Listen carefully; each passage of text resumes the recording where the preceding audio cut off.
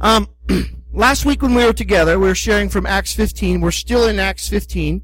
It's a pretty big chapter. Some neat things to get through.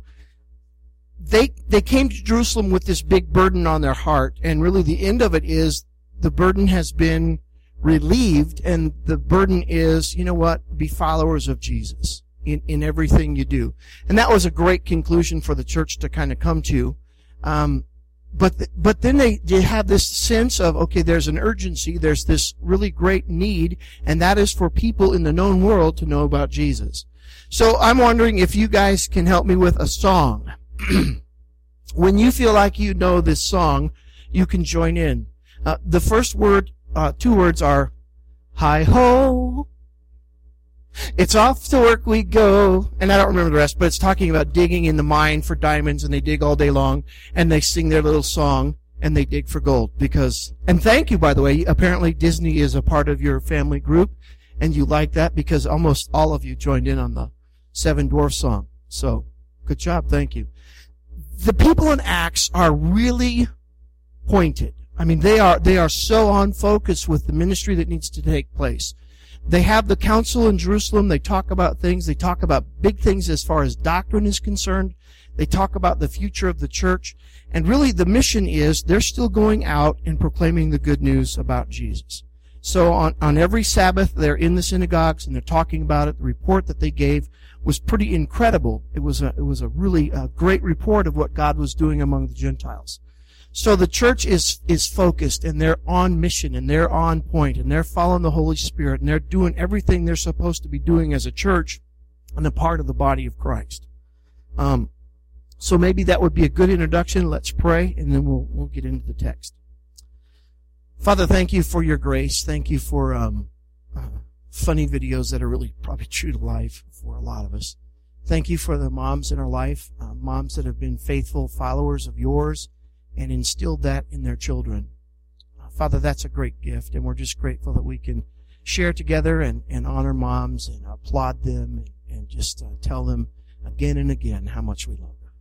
Father, you love us even more than that, and you've given us a great purpose. You've given us a calling. You've sent your Spirit. You've given us your word. You've blessed us with the gift of your Son.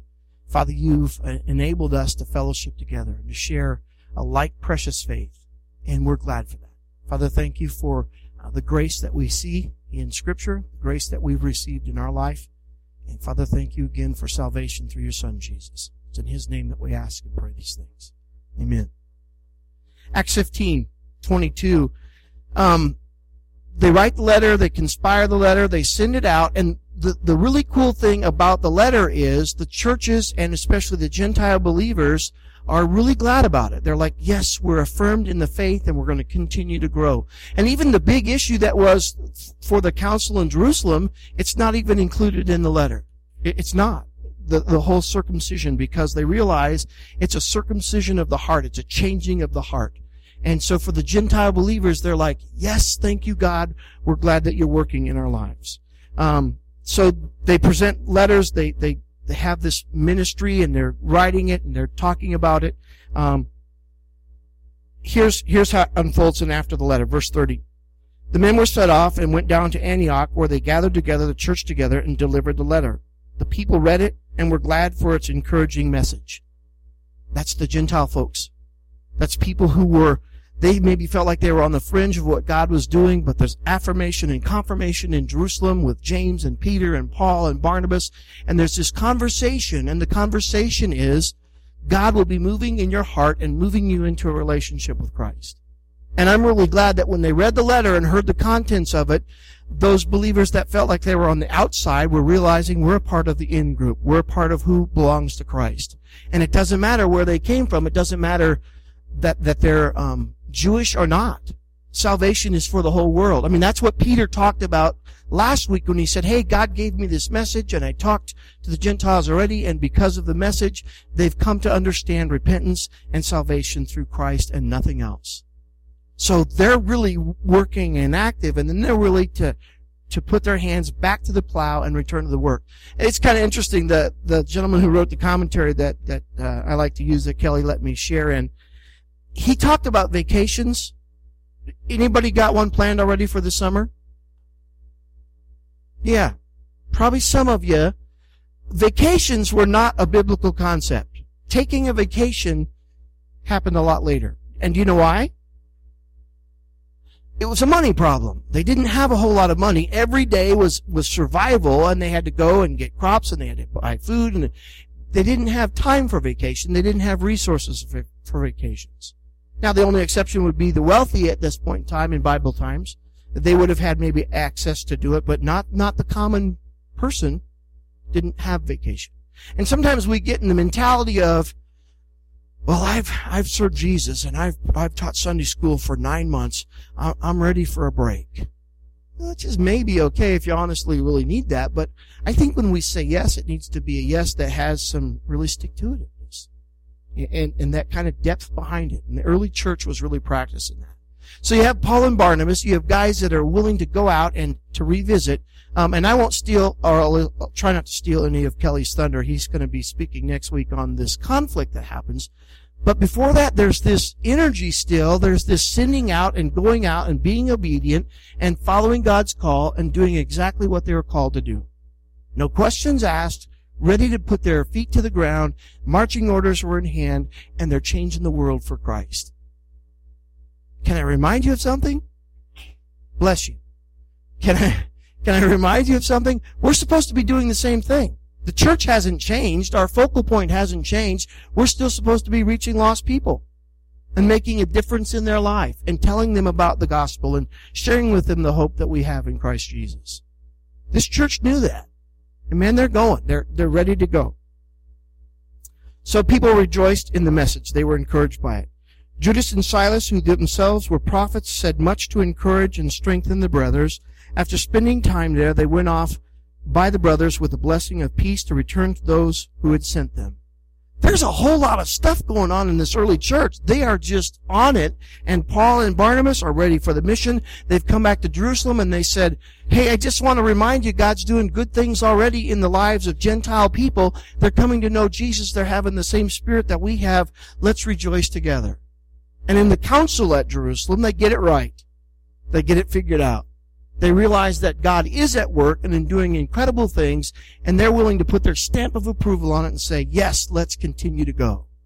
So again, you have Paul and you have Barnabas, and they're just kind of literally chomping at the bit. We want to keep on telling people about Jesus. We want to let the people know of salvation. We want to share with them what we've already heard. And part of their plan is, at least for a little bit, to go back and revisit those churches that they've already been to. You know what? Great idea. For these young first missionaries, they've already done a good work, and Paul says, let's go and make sure that they're doing good things and they're strong. I think it was part of his kind of thought process later on when Timothy goes to churches, and Paul says, find leadership, find elders, find people who are willing to invest in the lives of other people.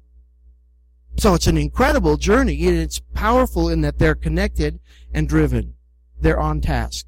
And I still like the whole idea that when they're together, they're talking about it. They're talking about salvation. They're meeting in the synagogues. They have this time of discussion. And I don't know how long it took. The scripture doesn't tell us. There's no indication that I found how long they were in Jerusalem, but it says they stayed there for a while. But I don't know how long the discussion took place. There's all kinds of people that gave their thoughts and opinions, and everybody that was pretty important shared in the mix of things and conversations. And then the whole big issue, again, that they came to Jerusalem with wasn't even included in the encouraging letter. But by the letter, by the way, they were encouraged. They were like, yes, confirmation. We belong to Jesus. We're connected to Him.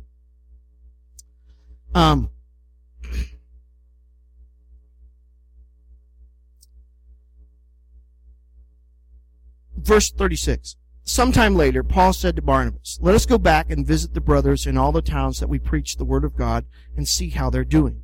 Barnabas wanted to take John. That's going to be the part that I'll leave there. But you know what?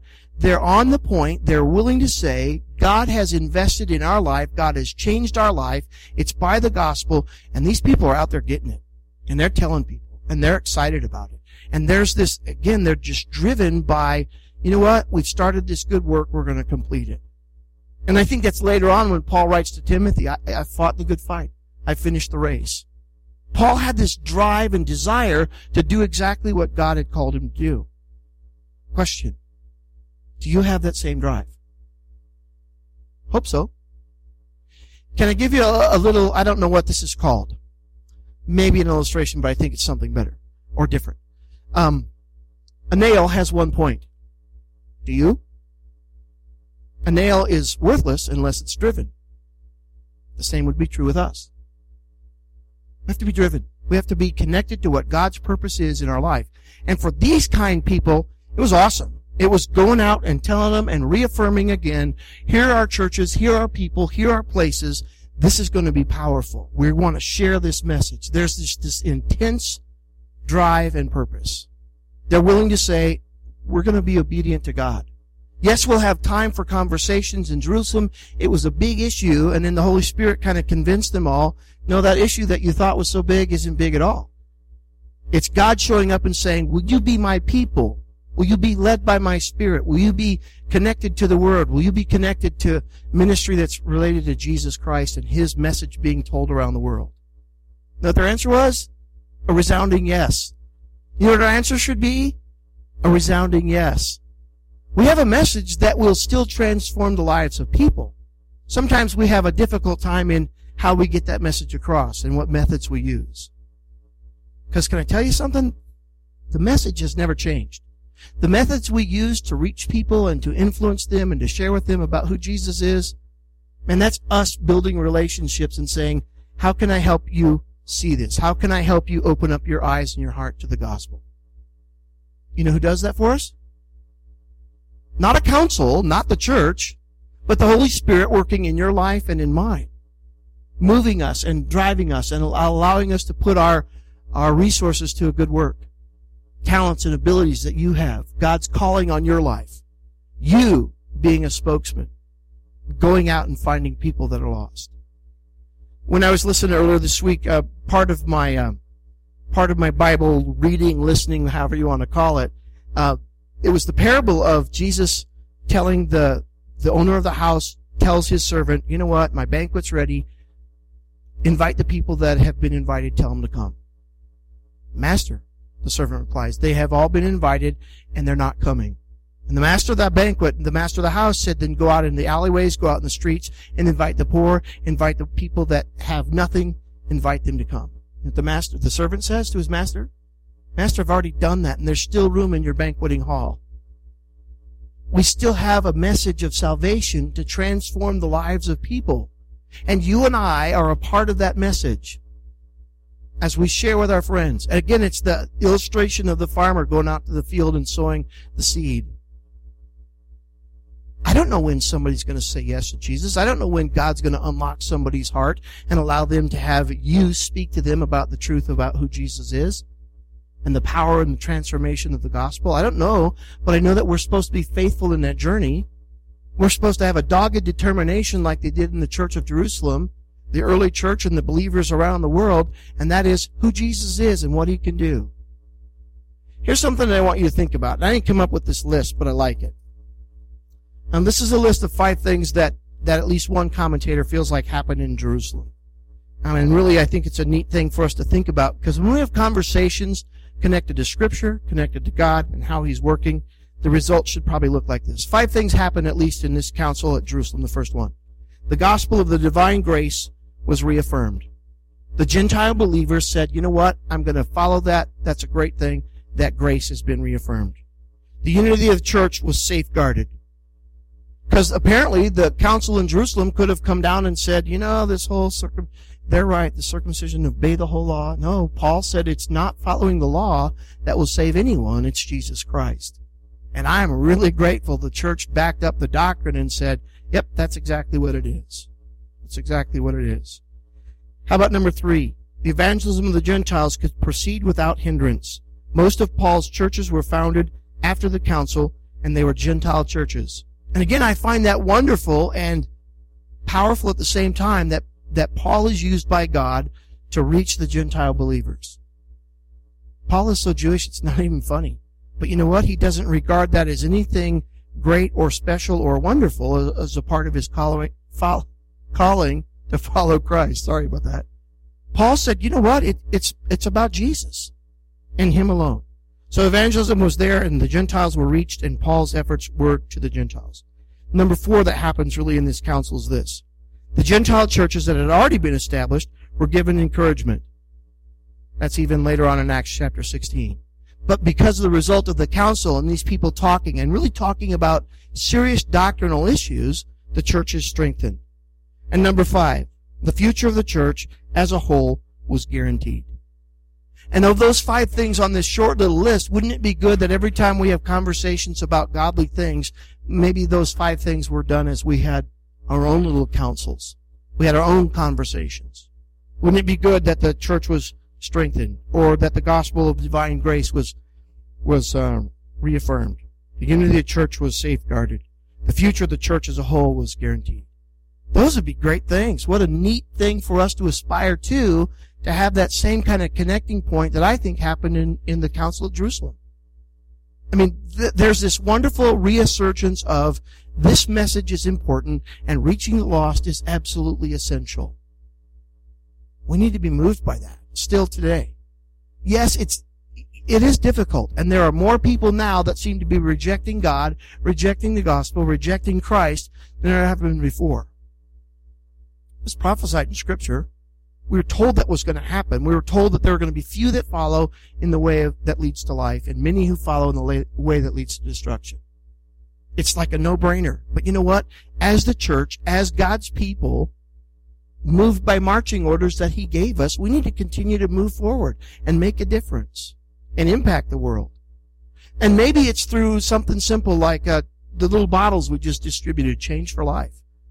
Maybe it's just being mindful of our neighbors and where they're at and what they might need, and having a relationship with them and doing something for them that maybe you wouldn't have thought of until God shows up in your life and gives you that little nudge that says, you know what? Here's how you can serve people around you. Because we're still supposed to make a difference. We're still supposed to have an impact on the world. And trust me, when the church in Jerusalem got together, put their heads and their hearts in the right place, great things happened. They said, yes, Lord, we want to be obedient. We want to continue to walk in the truth. So then Paul and Barnabas are sent out again for a second missionary journey.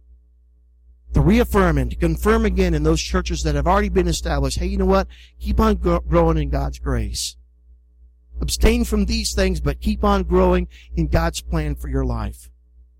That's awesome. What a great message. No wonder the church was encouraged by that. No wonder when the Gentile believers heard that, they were like, okay, good, we're going to keep on going. So church, you and I need to keep on going. End times are coming. Church will survive. If you're standing with Jesus, you too will also survive. You'll make it. We can't be defeated. We're not going to be outdone by Satan. Well, he's going to try, and he'll try his best to trip us up, and he'll work on that every day. But when you and I are standing on the rock of Jesus Christ and salvation in His name, we cannot be shaken. We will not be shaken. That's a great message, church. That's a message that will continue to change your life and mine and other people who are outside of the church wanting to have access to come in. And maybe they're just waiting for you to give them that invitation. To say, hey, you know what? Let me tell you about my friend Jesus. Good. Keep doing that. Because it is a message that will change the world. It changed your life. It changed mine. It's going to change other people's lives as we tell God's story. Let's pray. Father, you're at work doing great things among your church. I am so glad the gates of hell will not and cannot prevail against it. That we are a stronghold, that we're standing on the foundation of Christ Jesus. Father, we're standing on the foundation of your word, implanted into our hearts.